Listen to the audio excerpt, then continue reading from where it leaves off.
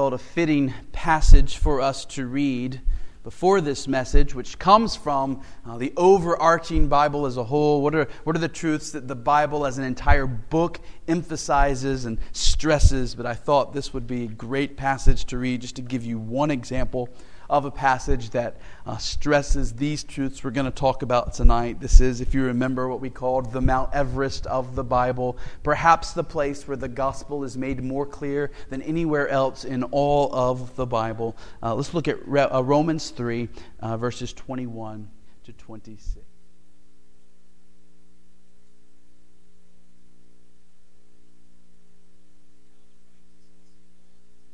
Manifested apart from the law, although the law and the prophets bear witness to it, the righteousness of God through faith in Jesus Christ for all who believe. For there is no distinction. For all have sinned and fall short of the glory of God, and are justified by His grace as a gift through the redemption that is in Christ Jesus, whom God put forward as a propitiation by His blood, to be received by faith. And this was to show God's righteousness, because in His divine forbearance He had passed over former sins. It was to show His righteousness at the present time, so that He might be just and the justifier of the one who has faith in Jesus. And so tonight we are continuing to remind ourselves of the 5 cries of the Reformation. The goal here is to press upon us as a church and upon us as individuals the necessity of being committed to these 5 principles.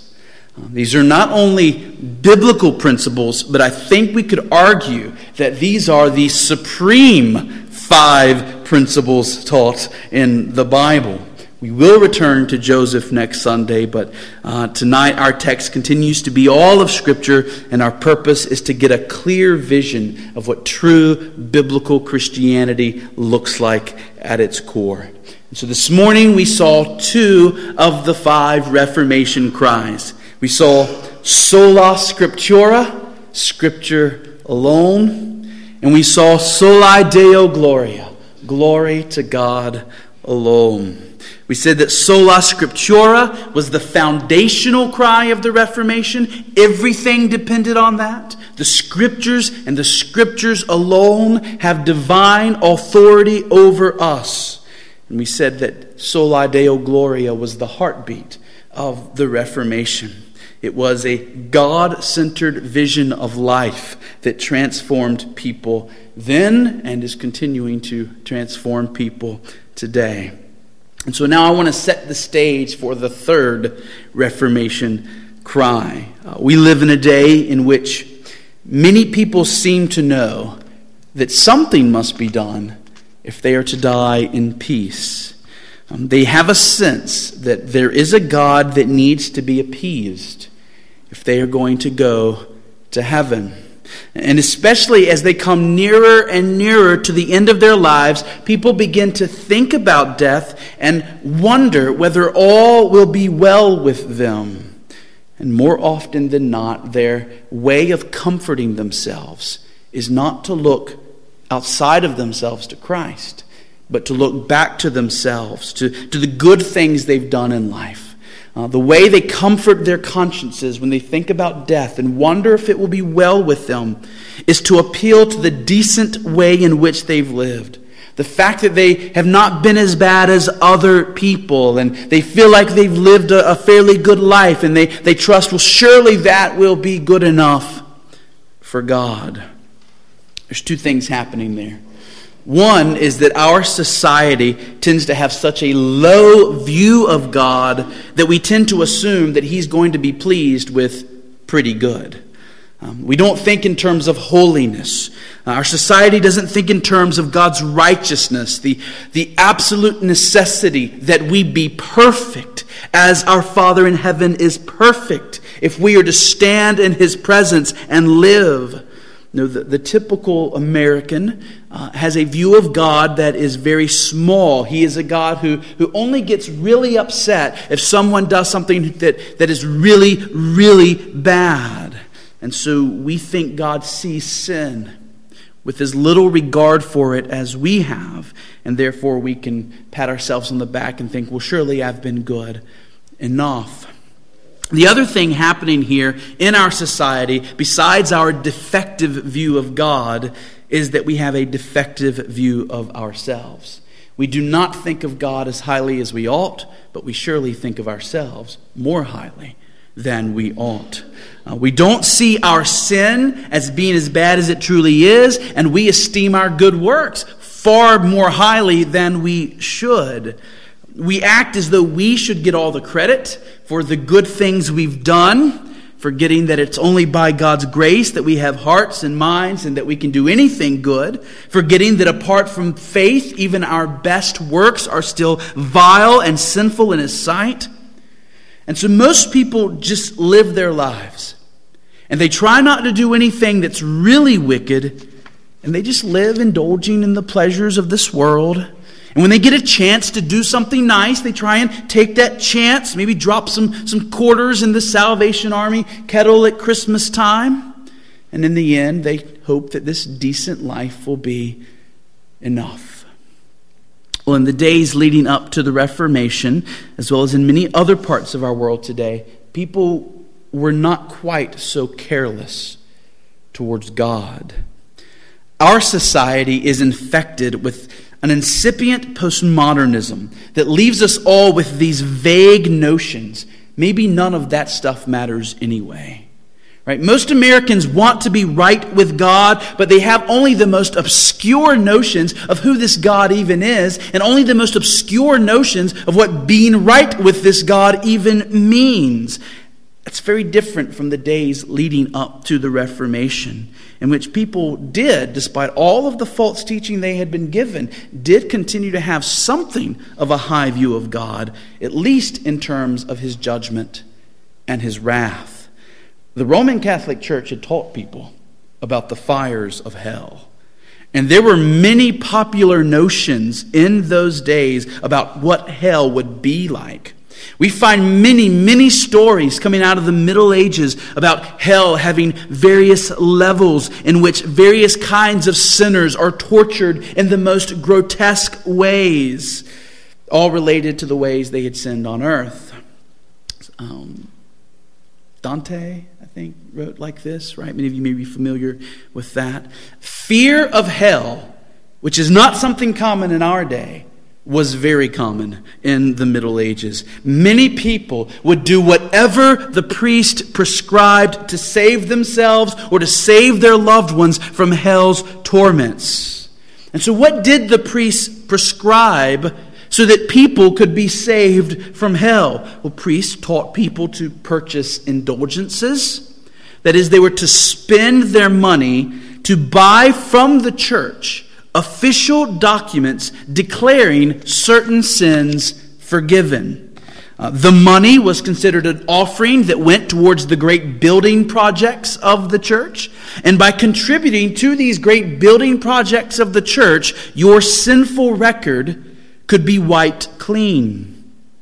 Priests also taught people to practice penance, to fast, to make pilgrimages to holy places, and to pray to Mary.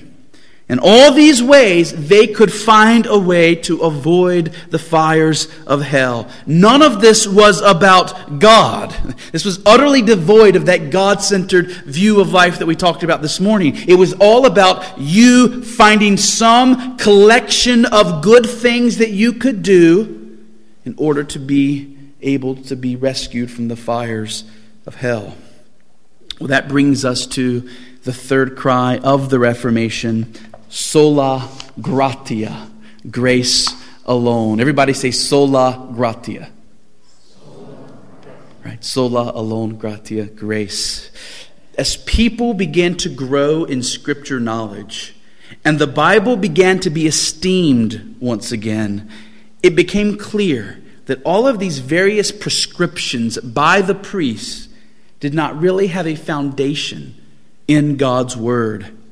The way of escaping hell is not by looking to yourself and the various things you can do. The way of escaping hell is by looking away from yourself, casting your eyes upon God, looking to God to provide for you the way of salvation. Everything necessary to have all of the glories of heaven was freely provided as a gift of grace, so that all we have to do is receive it. What a blessing it was back in the first century to hear the gospel of grace. Remember, the Pharisees had put such a heavy burden on the people. The people were not only being crushed by the law of God that their own depraved hearts could not fulfill, but on top of that, the Pharisees had added hundreds of extra laws and traditions instituted by themselves, and the people were just utterly in the dust, incapable of being good enough for heaven. And then Jesus comes with a very different message than the Pharisees. Come to me, all who labor and are heavy laden, and I will give you rest. I will give it to you. Really, Jesus? I don't have to do this and this and this. You're just gonna give it away? The message was, God so loved the world that he gave his only Son, that whoever believes in him should not perish but have eternal life. That's it? All I got to do is believe? Just trust what you're telling me? Just trust you? That's it? What a sweet, sweet message. The gospel of sweet and sovereign grace. Now, at the heart of this truth of salvation by grace alone was this great debate over man's free will. Because in the Middle Ages, people just assumed that they had what they needed in and of themselves to do whatever it was that God required of them to obtain salvation. So it was confidence in self. I can do the things that the priests tell me to do. I have the ability to make myself right with God. The message of the Reformers, the message of the Bible, is the opposite. Man's will, by nature, is bound to sin. That we, because of our love for ourselves, because of our love for this world, we are blind to God. We cannot truly come to him. We cannot know him. We cannot do what is required to obtain salvation on our own. In fact, according to the Reformers, as soon as we believe that we can obtain salvation of our own free will, we have made it so that salvation is a work of our own, so that we can have the glory. And so they agreed with John Trapp, who said that the friends of free will are the enemies of free grace. You can't have both. And the message of the Bible from beginning to end is that salvation is of the Lord, not of us. And so Martin Luther believed that his book, The Bondage of the Will, was the most important book he ever wrote. He said that this was the book that really got to the heart of true biblical Christianity. He said true Christianity is about a people who were enslaved to sin being set free by the grace of God. If people are not slaves to sin, but can truly desire what is necessary to be right with God in their own, and can obtain that on their own, then the gospel is a sham, and the cross was a waste. Grace must be at the heart of the gospel, because grace is what was being displayed at the cross. If people are blind to God, if people are in bondage to sin, if people are unable to do good, then that means ultimately it is God and God alone who can save them. We cannot free ourselves. God must do it. And so they taught that salvation is of grace, of sovereign grace. What do I mean by that phrase? Sovereign grace. Well, Joel Beakey defines sovereign grace this way. He says, by free sovereign grace, we mean that the supreme God of heaven and earth, the sovereign triune God of salvation, freely wills and applies saving grace to guilty, contemptible sinners, transforming their lives so that they enjoy him and live for his service. In other words, from beginning to end, it is God who works salvation for us and in us. That is what Romans 3:21 through 26 is about. You see it clearly, verse 24. If you want to notice it there, we are justified by his grace as a gift through the redemption that is in Jesus Christ. And so I simply ask us, Mount Hermon, are we absolutely committed to the truth of God's amazing grace? Do we believe that God's grace is so vast that even the worst sinner can be saved by God? Are we still thrilled that God would choose to set his love on us in spite of all our sins? Are we clear in our preaching, in our teaching, in our conversations with others, in our instruction of our children, that we are to look to God and to God alone for our salvation and to nothing that we can do? Many of you have heard the acrostic for grace: God's riches at Christ's expense. Well, we have been given the riches of God, the enjoyment of him forever. And it has not come to us by our works. It has come to us by Christ's work for us.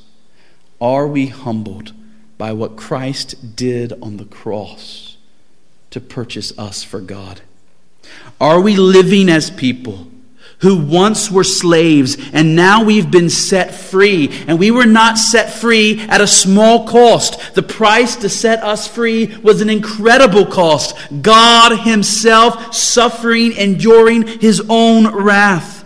Are we aware that we have received a gift that millions of others around us have not received? And does this put us on our faces in a humble gratitude to God? We must be committed to the bad news.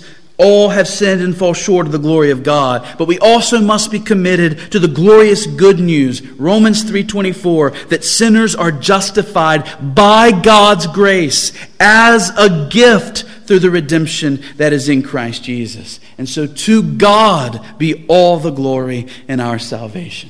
Amen? Okay. Now, Romans 3:24 brings us to the fourth Reformation cry. It says that sinners are justified by God's grace as a gift through the redemption that is in Christ Jesus. There is no other way of salvation. The fourth Reformation cry is this one: Solus Christus. So everybody say Solus Christus. All right, solus alone, Christus, Christ. Christ alone. This Wednesday night, Reformation Day party, we'll be hearing again about Luther and his 95 Theses. 6 years after Luther posted his 95 Theses in Germany, Jörg Zwingli over in Switzerland said, well, that seemed to go well for Luther. I'm going to post some of my own. And so he went and posted his 67 Theses. And here was his second thesis that he posted for the world to see. Here was his second thesis. The sum of the gospel is that our Lord Jesus Christ, the true Son of God, has made known to us the will of his heavenly Father and redeemed us by his innocence from eternal death and reconciled us to God. Third thesis. Therefore, Christ is the only way to salvation to all who were, who are, and who shall be saved. Fourth thesis. Whoever seeks or shows another door errs, yea, is a murderer of souls and a robber. This was huge for the Reformers. Why? Because the Bible is so clear on this issue that Jesus is, what did he say? The way, right? To God. No one comes to the Father but by him. There is no other name given among men under heaven by which men can be saved. So many people in that day had stopped looking to Christ. They were looking to Mary. They were looking to dead saints. They were taught that there were some people who had been so holy in their lifetimes that they had extra merit, more than they needed to get to heaven. Now consider that. To have more righteousness than you need to get to heaven. And they were taught that if you pray to those saints, their extra merit can be applied to your account. And so hundreds of thousands, if not millions of people were looking to this saint and to that saint, venerating these saints, worshiping these saints, worshiping their bones, rather than looking to Christ alone. Now, obviously, this is a cry that we need to make loud and clear in our own day. We have two men running for president, both of whom claim to be Christians, both of whom deny the gospel. They are indicative of our culture. There are many people in our society who do not call themselves Christians at all, but believe they can be right with God in some other way. And then there's a much larger slice of our society that wears the name Christian, but is still looking to all sorts of other places instead of Christ for salvation. Pluralism abounds. Millions believe that it does not matter what you believe, as long as you believe something. In the end, all spokes of the wheel lead to the same center. So you take the Buddhist path, and you take the Muslim path, and I'll take the Christian path. But we're all going to end up in the same heaven. For the Reformers, Solus Christus, Christ alone, it was more than just a slogan. They saw how the Bible clearly lays out why Christ and Christ alone is the only way of salvation. Jesus is the only God-man. He is the only one who was the Son of God and is the Son of God and now has become a Son of Man and is therefore able to be the mediator, the go-between between God and man. Jesus alone has bridged the infinite gap between transcendent God and created man.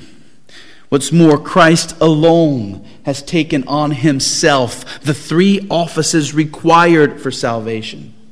Jesus alone is the great prophet, making known to men God's truth. He alone is the great priest who laid himself down as the sacrifice for sinners, presenting himself before God, now interceding for us. Christ alone is the great king, able to give sight to the spiritually blind, able to change their hearts and draw them to himself, give them faith and make them his. Christ is both the one who has accomplished salvation, and Christ is the one who by his Spirit now applies salvation. Christ is everything in salvation. He alone does everything necessary. You look at other religions. Do they give you a Savior who does anything close to what our Bible teaches that Christ has done? Church, what is your confidence concerning your peace with God? If I were to ask you the famous question, how do you know that you are God's? How do you know that He is yours and you are His and that you will be with Him forever? What would you say? Would you point to something you have done? Would you dare say, oh, I know that I'm God's because one time I did? Or would you, of course, say, my hope is Christ and Christ alone? He is everything. Don't trust in your knowledge. It's so easy to think that having a lot of theological knowledge somehow means you're saved. Not true. Don't trust in your works. Though you may have done so much for this church or so much for God and in other places, don't trust in your works. Don't trust in your feelings. Don't assume that just because I feel that I have peace with God, I have peace with God. We are to look away from self. We trust in Christ, in Christ, in Christ alone. Where do we find our strength every day? Where do we find our peace? Where do we find our security? Where do we find our joy? Horatius Bonar wrote this. He said, God does not fill us anew with strength in ourselves, depositing it in us, that we must have it at pleasure. Rather, he said, our strength, like our life, is deposited in Christ, Christ is our strength. It is only by having continual recourse to Him that we are strong. Can you resonate with that? Do you know what it is to see that Christ is your life and that all the strength you have to face each day and to do what God has called you to do comes from looking to Christ, feeding upon His Word, going to Him in prayer, communing with Him? Bonar wrote this hymn, "My life, my everlasting life art Thou. My health, my joy, my strength I owe to Thee. Because Thou livest, I shall also live. And where Thou art in glory, there I too shall be. Thou with us, and Thou in us. This is life." Can you say things like that? Real life is not finding the perfect spouse. Real life is not getting that dream job. Real life is not getting into the school that you desire. Real life is not found in popularity or entertainment or sports or stuff. Real life is knowing Jesus Christ, diving into His glories, being a part of His great work. Christ is mine, I am His. That is real life. And we ought to accept no substitutes. Apart from Christ, the best thing we've ever known is still death. Real life is found in Christ and Christ alone. So, if salvation is all of grace, and if it comes to us through having Christ, then the most important question in the world is this one: how can I have Christ? How can I be connected to Christ? How can I be united to Him, made one of His people, made one of His sheep, made part of His bride? Christ is the vine. We are the branches. Apart from Him, we can do nothing. Apart from Christ, I can do nothing of spiritual, eternal significance. So the most important question for my salvation, for my life to have any meaning in this world that ultimately brings glory to God and brings me to heaven, the question is this: how do I connect to Christ? That was the central battle of the Reformation.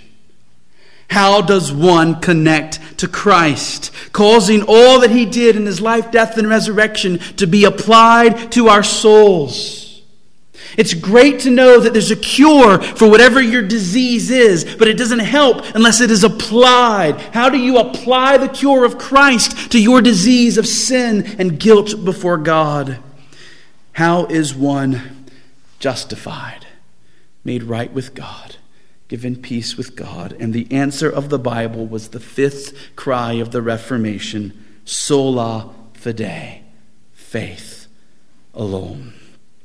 Luther went so far as to say this was the doctrine on which the Church of Christ would stand or fall. He said, "This doctrine is the head and the cornerstone. It alone begets, nourishes, builds, preserves, and defends the church of God. Without it, the church of God cannot exist for 1 hour." That's how important this doctrine of faith alone is.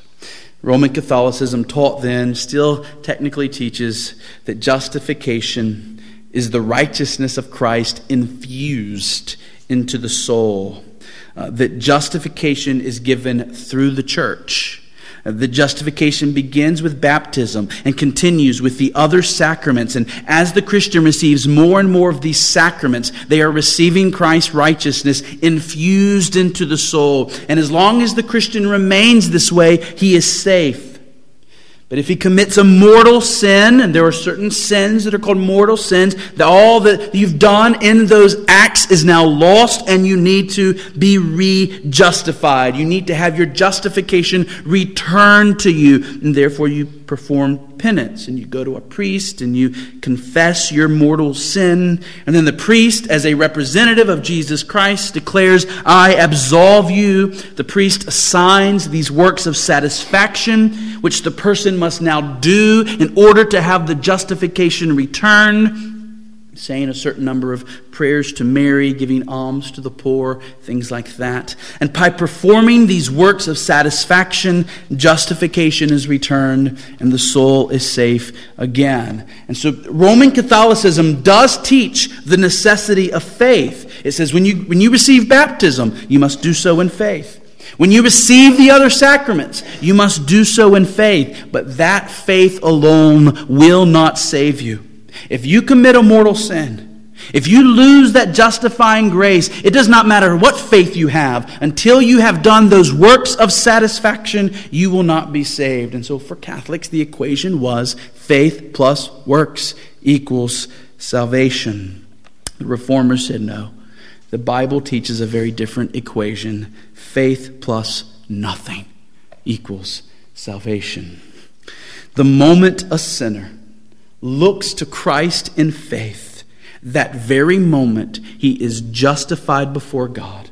He is truly and forever saved, and that justification can never be lost. The Reformers taught that justification is not infused righteousness, but imputed righteousness. That it is Christ's righteousness applied to our account before God. Calvin said it this way. He said, justification consists in the forgiveness of sins and the imputation of the righteousness of Christ. And this is by faith and faith alone. The Reformers got this from passages throughout the Scriptures. Right here, verse 22, verse 25, verse 28. Verse 28 says, we hold that one is justified by faith apart from works of the law. Right? Very clear. We hold that one is justified by faith apart from works of the law. The idea is we have no merit to make ourselves right with God. Christ is the righteous one, and by being united to him in faith, his merit becomes our merit. His merit is brought to our account. His grades on our report card. Dan, preaching Tuesday night, said it this way. It's Jesus' resume placed on our file. And it's union with Christ that makes this happen. It's union with Christ that takes his perfection and applies it to our account. And how are we united to Christ? By faith and faith alone. Marriage is a great illustration of this. What unites two people in marriage? What makes the two one? Ultimately, what unites two people in marriage is the exchange of vows so that they become one in a covenant relationship. And ultimately what's happening in a marriage is the groom says to the bride, I will care for you, I will provide for you, I will protect you, I will cherish you, I will love you. And then the bride says to the groom, I give myself to you, I will trust in your care. I will trust in your provision. I will trust in your protection. I will follow you and be yours.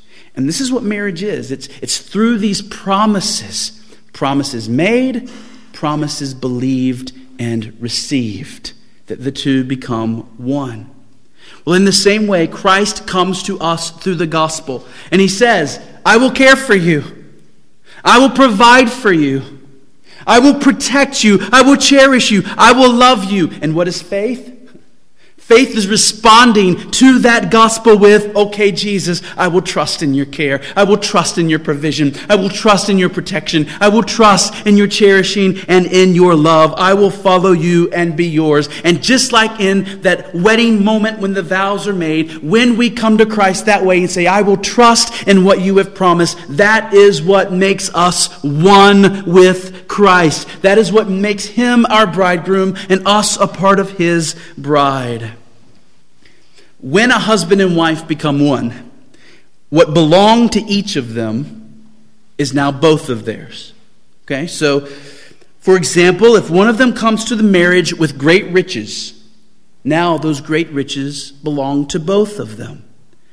This is what happens when we respond to faith, respond to Christ in faith. We become one with him, and he is rich in righteousness. He is all righteousness. And when we become one with Christ, his righteousness accomplished in his life, 33 years, culminating in his laying himself down on the cross for us, that righteousness in which he is rich now becomes ours. In a marriage, if either the bride or the groom comes into that marriage with many debts, they both share the debts. Well, when we come to Christ in faith, he brings the riches, we bring the debts. That's the way it works. We get to share in his riches, and now it appears that Christ is going to share in our debts. But Christ has prepared for this. He has already taken our debts upon himself, and he has paid the price for them. And therefore, through faith, we are united to Christ. His righteousness becomes ours, and our sins are forever gone and paid for. We are not yet made perfect in heart and soul, but before the eyes of God, because we are Christ's, we are legally righteous in his sight, and God is just to pour out his incredible love and blessing and favor upon us. And so Luther said, faith lays hold of Christ and grasp him as a precious possession, just as the ring holds the jewel. And so I picture a jeweler placing the diamond in the clasp of the ring, and he's making sure that the diamond will be grasped so tightly that it will never fall out. That is what faith does. Faith hears the gospel. Jesus' promise of love. Jesus is coming to us through the gospel saying, I've done everything necessary. I'm here for you. I love you. I'm going to protect you, preserve you. Be mine. And how does faith respond? By grabbing hold of Christ and saying, yes, I will be yours forever and ever, and I will never let you go. You are everything to me. You are the fairest of 10,000. You are altogether lovely. You are the rose of Sharon. Mount Hermon, we must never play games with this doctrine. Faith is the only way to have Christ as yours.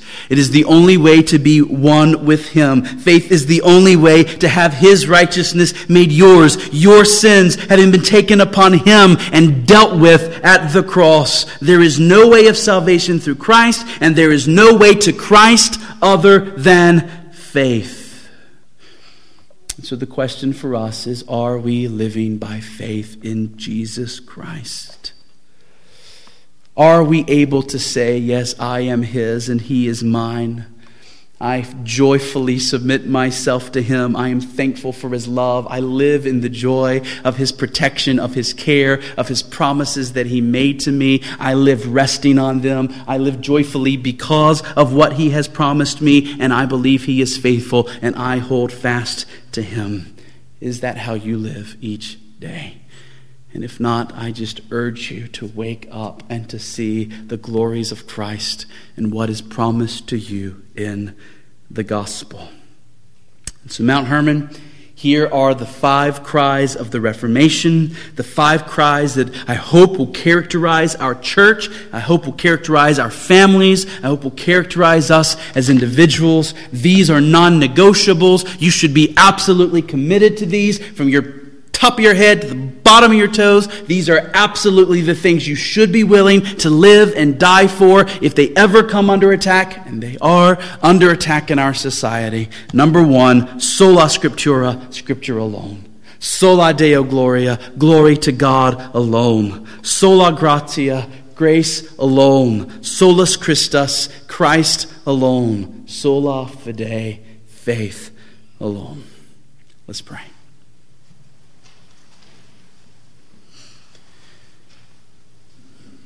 Well, Father, we thank you that with Reformation Day coming on Wednesday, you've given us this opportunity to be reminded of these most important truths in the world.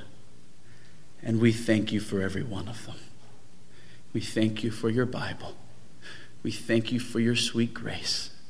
We thank you for your Son, the Lord Jesus Christ. And we thank you for the faith that you have put in our hearts that has united us to him. And ultimately, Father, we thank you that through him we now know you and your glory. Father, you have been so good to us. Father, make us a people of worship.